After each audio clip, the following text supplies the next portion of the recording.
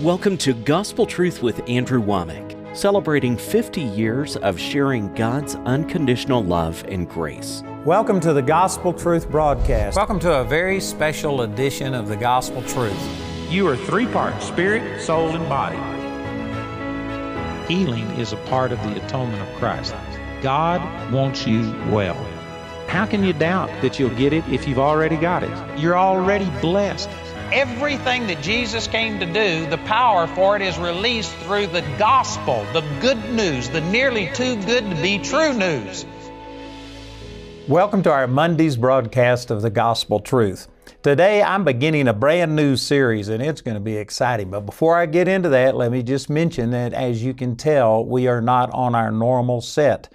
We are now moving from Colorado Springs up to Woodland Park. We've had our Charis Bible College here for 4 years now, but we have just acquired a new facility in Woodland Park adjacent to our Charis Bible College campus, and we're in the process of refurbishing that and moving our television set up there. Matter of fact, I was over there just day before yesterday, and they nearly have the set completely reassembled. Of course, we don't have any of the background and the lighting and things like that, so there's still a lot of work to do, but all of that to say that that's the reason that I'm in one of our conference rooms in our new auditorium.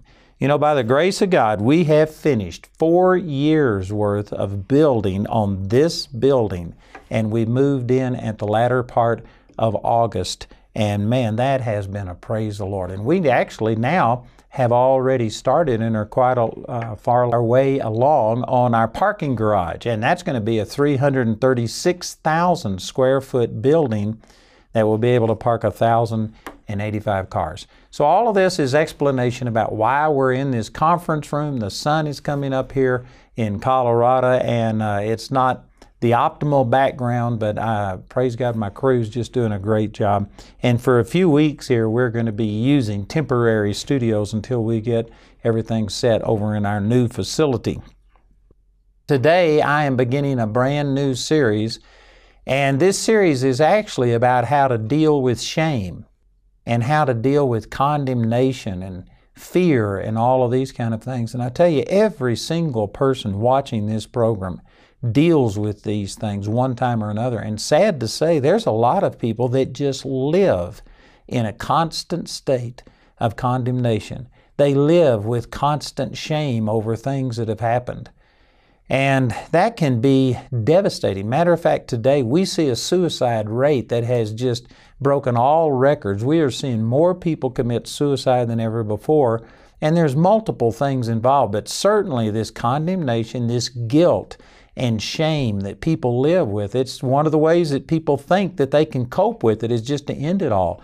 Of course, if you really believe the Word of God, what the Word of God says when a person commits suicide, that does not end it all. That just ends their opportunity to get things straightened out in this life. But they immediately go into an eternity where they are going to live forever, either in the presence of God or separated from the presence of God.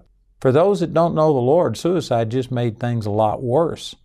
But today, people are expressing their, their dissatisfaction, their depression, their discouragement that they have in their life. And sad to say, this is the new norm for a lot of people. And it's not meant to be that way. So what I want to start talking about is a series. I've got a brand new book out on this, and this book is entitled, Who Told You That You Were Naked?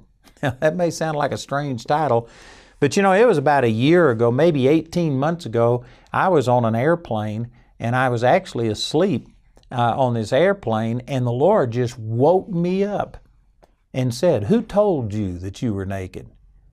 And of course, this is a quotation from God. This is one of the very first questions that God ever asked mankind. And the context of this is in Genesis chapter 3. This is where Adam and Eve were beguiled by the serpent. They ate of the forbidden tree of the knowledge of good and evil, and immediately their eyes were opened. They knew that they were naked, and instead of running to God, they ran from God. And they hid themselves, and they made fig leaves to cover themselves. They sewed them together. And when the Lord appeared, this is in Genesis and chapter 3, he said, "Where art thou?" in verse 9. And in verse 10, Adam said, "I heard thy voice in the garden, and I was afraid because I was naked, and I hid myself. And God said unto Adam, Who told thee that thou wast naked? Hast thou eaten of the tree whereof I commanded thee that thou shouldest not eat?" And so this is what the Lord spoke to me, and I've been meditating on this. And did you know this is something that I believe is going to set you free? The subtitle of this book is A Study of the Conscience. And I'm just going to say some things real quickly. I'll verify this as I go through this series. But it wasn't the Lord that told Adam and Eve that they were naked, that they were missing something, that something was deficient. It wasn't the Lord who condemned them and caused fear to come in them.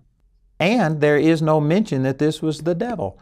You know what actually happened? It was that tree of the knowledge of good and evil that gave them this conscience of sin.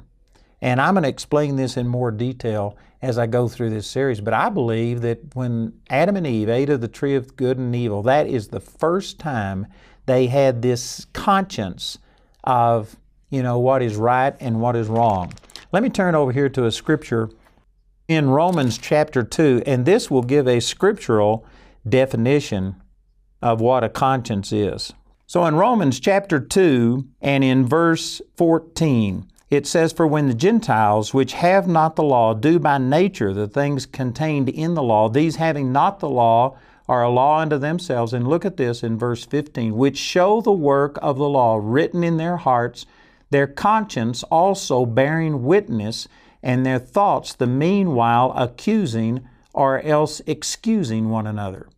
If you were to look the word conscience up in a dictionary, it just will say your intuitive or inner knowledge of right and wrong, a feeling of guilt or either confidence in good or bad.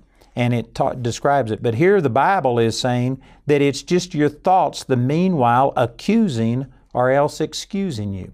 As we go further into this series, I'm going to show you over in 1 John chapter 3 where it says that, man, if our heart doesn't condemn us, then we have confidence towards God. You can put that together with Hebrews chapter 10, verse 35, I believe it is, where it says, "Cast not away your confidence, which hath great recompense of reward." It says over in 1 Timothy chapter 1 about some people have put away a good conscience and have made their faith shipwrecked. So there's a lot of scriptures that I'm going to be bringing to bear on all of this, but the point I'm trying to get across is whether you use this word conscience and to describe your inner feelings of guilt and shame and condemnation, whether you describe it that way or not, that is the scriptural way of dealing with this.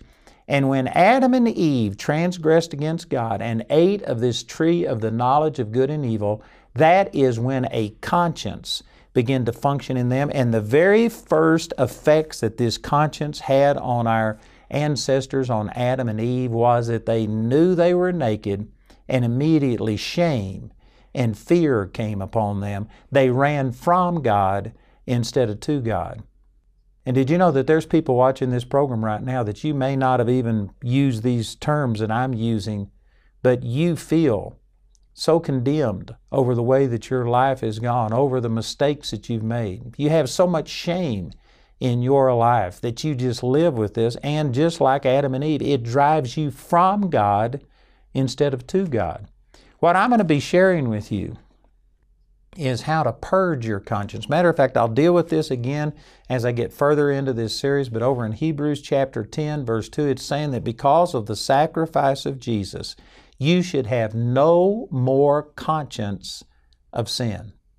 Now that is an amazing statement right there, that you should have no more sin conscience. It didn't say sin consciousness. There is a benefit to knowing when you cross a line and when you're doing something wrong. It's like if you put your hand on a hot stove or something. You don't enjoy that pain that you feel, but there is a purpose to it. It immediately makes you retract your hand. Back at Christmas time, I stuck this finger right here into a table saw. And praise God, I've got one of these table saws. It's a chain stop, or saw stop's what they call it. And immediately, the moment it contacts flesh, the whole thing just stops. It cost me about $80 to repair it, but that's cheaper than my finger. But anyway, my point is that you stick your finger in something and immediately you pull back, and the pain has a purpose. A conscience, the condemnation, the guilt, the shame, the fear that comes from it, even though it is not something that we embrace and that none of us like, there is a purpose to it. And let me just say this, that I am saying this as andiology. What that means is, I've never heard anybody else say this. It's something that I haven't meditated on enough to be absolutely authoritative and say, thus saith the Lord. But I have studied it to a degree, and I believe that the reason that the Lord made the tree of the knowledge of good and evil the tree that He commanded them not to eat of, is because when they ate of this tree is when their conscience came alive. Either, there's one of two things. Either God created them with the capacity for a conscience, but it was just non-functional until this tree activated it and brought it to light. Or what I believe probably happened was that when they ate of this tree, it literally gave them a conscience. This is where mankind gained a conscience. And even though, again, I'm saying that a conscience produces, as it says over there in Romans chapter 2, verse 15, it condemns you or either excuses you. Even though your conscience can bring you shame and guilt and things like this, God never intended us to live that way. But once we transgress against God, and once we were out on our own and doing our own thing, there is a benefit to having a conscience that will show you right and wrong. And I believe God knew all of these things were going to come to pass. Over in Revelation chapter 13, verse 8, it talks about Jesus being the Lamb that was slain from the foundation of the world. And if you look at the symbolism in the book of Revelation, and even John the Baptist, when Jesus came to be baptized by Him, he said, "Behold, the Lamb of God that takes away the sins of the world." Isaiah chapter 53, and many places in Scripture show that Jesus was the Lamb that was slain for us, and according to Revelation 13:8, He was slain from the foundation of the world. What this means is God knew that His creation, mankind, would rebel at Him. He knew that they would be separated from Him, and yet because of His great love, He was willing to suffer all of the rejection. He was willing to see all of the corruption that sin brought into the world, and He was willing to offer His Son. Before He even created us, He knew what was going to happen, and He had already planned on our redemption. The Lamb was slain. In God's heart, in His mind, the provision was made before the need ever existed. So what I'm saying through that is that God anticipated our rebellion. He knew that it would happen, and I believe that there's a reason He made the tree of the knowledge of good and evil the one that He told Adam and Eve not to eat of, because as long as we lived in a sinless state, there was no need for this inner conscience that condemned us, that showed us that we were wrong, and that was constantly judging all of our actions. We were created in innocency, and there was no reason for this sense of guilt, condemnation, shame, fear, any of these kind of things. But once we rebelled at God, even though it is unpleasant, did you know that the conscience serves a purpose? If people were just, let me rephrase this. This is what Romans chapter 1, when it talks that because they did not like to retain God in their knowledge, God turned them over to a reprobate mind. You know what that means? He just literally took away their conscience. Now people can sin with impunity. And according to Romans chapter 1, that is a terrible state to be in. It's being reprobate, which means beyond help. You no longer have any knowledge of your need for God. And Romans chapter 1 describes progressive steps that people take away from this, and there's many things involved in there: lying and stealing and thinking that their own wisdom is superior to God, and it lists a number of things. It mentions adultery, and the last step is homosexuality. The last step before you become reprobate is this thing to where you embrace people of the same sex and have sexual relationships with them. And some people are offended by what I'm saying, but I'm just quoting what the Bible says. You can read it yourself in Romans chapter 1.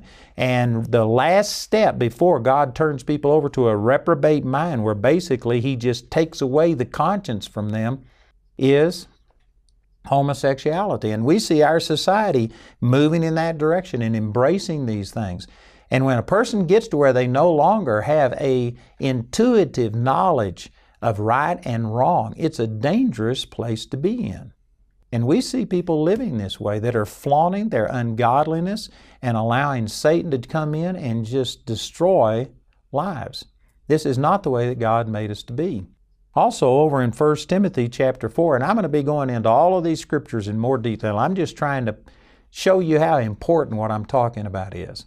But in 1 Timothy chapter 4, it says, "In the last days people will depart from the faith, giving heed to seducing spirits and doctrines of the devil."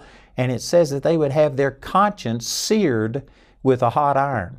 You know what this is describing is like if you have a cut or something, and if you were in a situation where you couldn't, get a doctor to deal with it and stitch it up or something like that. One of the ways that people deal with wounds like that is to cauterize them, where they take something like really hot and they just stick it to it, and it burns, and it'll kill those nerves, but it'll also seal that wound. And this is what this is describing, that you can have your conscience seared with a hot iron. In other words, to where you no longer feel anything, where your conscience isn't functional. And that is a dangerous, dangerous situation. God made the tree of the knowledge of good and evil the thing that He commanded Adam and Eve not to eat of, because He didn't want us to have this shame. He didn't want us to have this fear. He wanted us to live in innocency. But once we sinned, then that tree of the knowledge of good and evil provided a function for fallen mankind. We need a conscience. And let me just say this, you can't really function without a conscience, again, unless you're a reprobate. And once you become reprobate, once you become where God is no longer dealing with you and convicting you, there is no hope of salvation. There is no hope of God intervening in your life. It's a terrible situation. We need a conscience, but we need a good conscience. The Scripture talks about in Hebrews chapter 9 that we have to purge our conscience from dead works so that we can serve a living God. Hebrews chapter 10 says we have to come boldly into the throne of God, having our hearts sprinkled from an evil conscience. Paul also said that he had to exercise himself always to have a conscience void of offense. So I say all of these things to say that what I'm going to start talking about is about how you can live in a relationship with the Lord to where the blood of the Lord Jesus Christ has cleansed your conscience from this shame, from this guilt, from this fear that so many people live with. It's not automatic. It's something that, like Paul said, you have to exercise yourself to do this. Like the writer of Hebrews said, you have to purge that conscience from dead works so that you can serve a living God. If your conscience is condemning you, like Paul said in 1 Timothy 1, it will make your faith shipwreck. And this is exactly where a lot of people are. There are people watching this program right now that you just don't have a confidence towards God, and you don't understand why. I'm going to be explaining to you and sharing with you why it is that this shame, this guilt comes. And one of the most beneficial things of this is that just like the Lord asked Adam and Eve right here, He said, "Who told you that you were naked?" It certainly wasn't God, because God asked this question. If He would have been the one who was somehow or another watching them in the moment that they sinned, He put this sin consciousness, He put this guilt, He put this fear on the inside of them. If the Lord had done that, He would not have asked this question. And He actually answered His own question when He says, "Have you eaten of the tree of which I commanded you not to eat of?" In other words, He knew that that knowledge of right and wrong and the condemnation, the sin consciousness, the guilt consciousness, the shame, all of these things, He knew where that came from. It came from that tree. And you know, we love to blame the devil, and I'm all for blaming the devil for all we can blame him for. I'm certainly not here to defend the devil, amen. But the devil didn't tell them this either. Now, Satan is the one that inspired this serpent to speak to them and to plant doubt and to get them to rebel at God and disobey God. But there is not a single mention in Scripture that the serpent or the devil is the one that gave them this knowledge. It says it came from the tree of the knowledge of good and evil. And you know, this is strange to us today. We don't think about this, but in the Garden of Eden, after this happened, he expelled Adam and Eve from the garden because he didn't want them eating of the tree of life and living forever. And if you read over in the book of Revelation, towards the end of that book, it talks about that the tree of life is now in heaven, and there is a tree of life that people eat the leaves thereof, and it's for the healing of the nations and things like this. So there is a physical tree of life that existed in the Garden of Eden. It's now in heaven, and it actually imparts life. So when we, eat of things, it may sustain life, but most of us don't think that a tree or some plant or something gives us character traits, but in the Garden of Eden they did. I mean, the tree of life could literally impart life so that people could eat it and live forever. And this tree of the knowledge of good and evil, this isn't just symbolic, it literally gave mankind, you and I, a conscience. Every person since Adam and Eve have been born with this intuitive knowledge of right and wrong. And when we violate this conscience, then there also comes condemnation, shame, and guilt. And even though it serves a purpose, if you live under that sin consciousness, it will literally destroy you. It'll drive you to destruction. And praise God, the Bible says in Romans chapter 8, verse 1, that there is therefore now no condemnation to them who are in Christ Jesus. You can live a life to where you do not have this sin consciousness. You can live free of guilt through what Jesus has done for you. And so I'm going to be sharing some things that I believe are going to make a great, great difference. Again, this is a brand new book. Very first time I've ever taught on this, entitled, Who Told You That You Were Naked? This is a study in the conscience. I have CDs and DVDs on this, and this will be my very first time to have ever offered this over television. So it's a brand new teaching. I think it's going to be a blessing to you.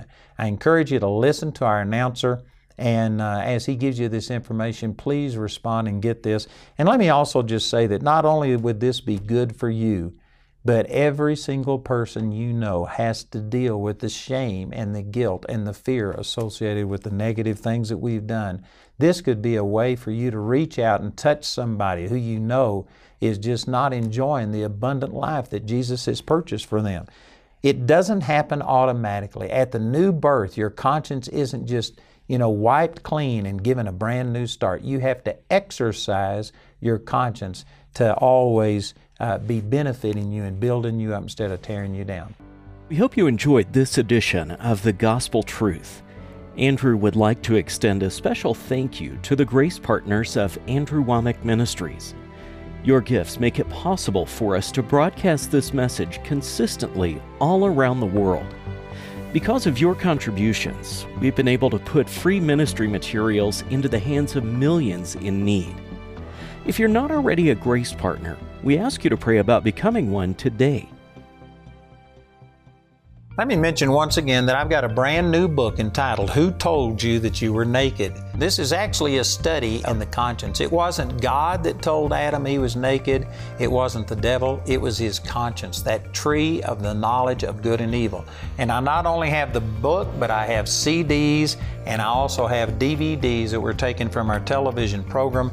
And I tell you, this teaching would really, really help you to have a confidence and an assurance and a boldness with God. So listen to our announcer as he gives you information how you can receive this product. Andrew's teaching, titled, Who Told You That You Were Naked, is available in a 4-part CD album or in a DVD album made from our daily television broadcast. You can also get this teaching in book form. The teaching highlighted in today's series is available for a gift of any amount when you write or call. We encourage everyone to give, but if you're simply unable to afford it, Andrew and his partners will provide today's teaching free of charge. Our helpline number is 719-635-1111. If the lines are busy, remember you can order ministry materials or become a Grace Partner 24 hours a day, 7 days a week at awmi.net.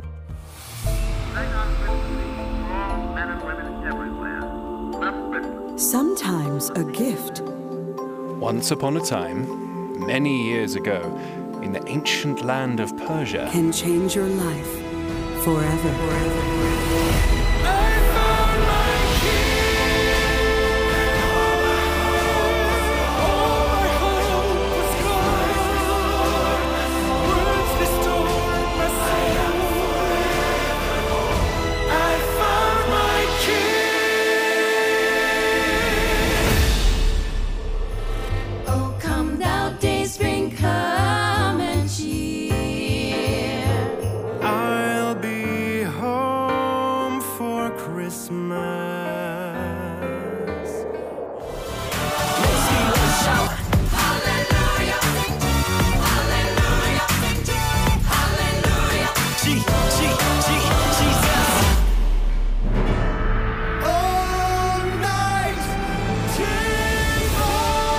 Generation to generation, one family searching for the heart of Christmas.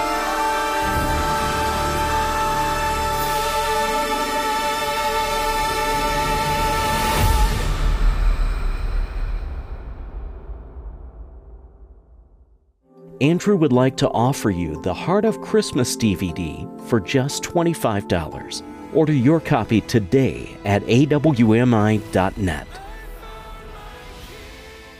The following video is an excerpt from our latest construction update, where Andrew discusses the progress of the Phase 2 garage and gives us a tour of the new ministry headquarters. To see the full video, visit awmi.net/construction update.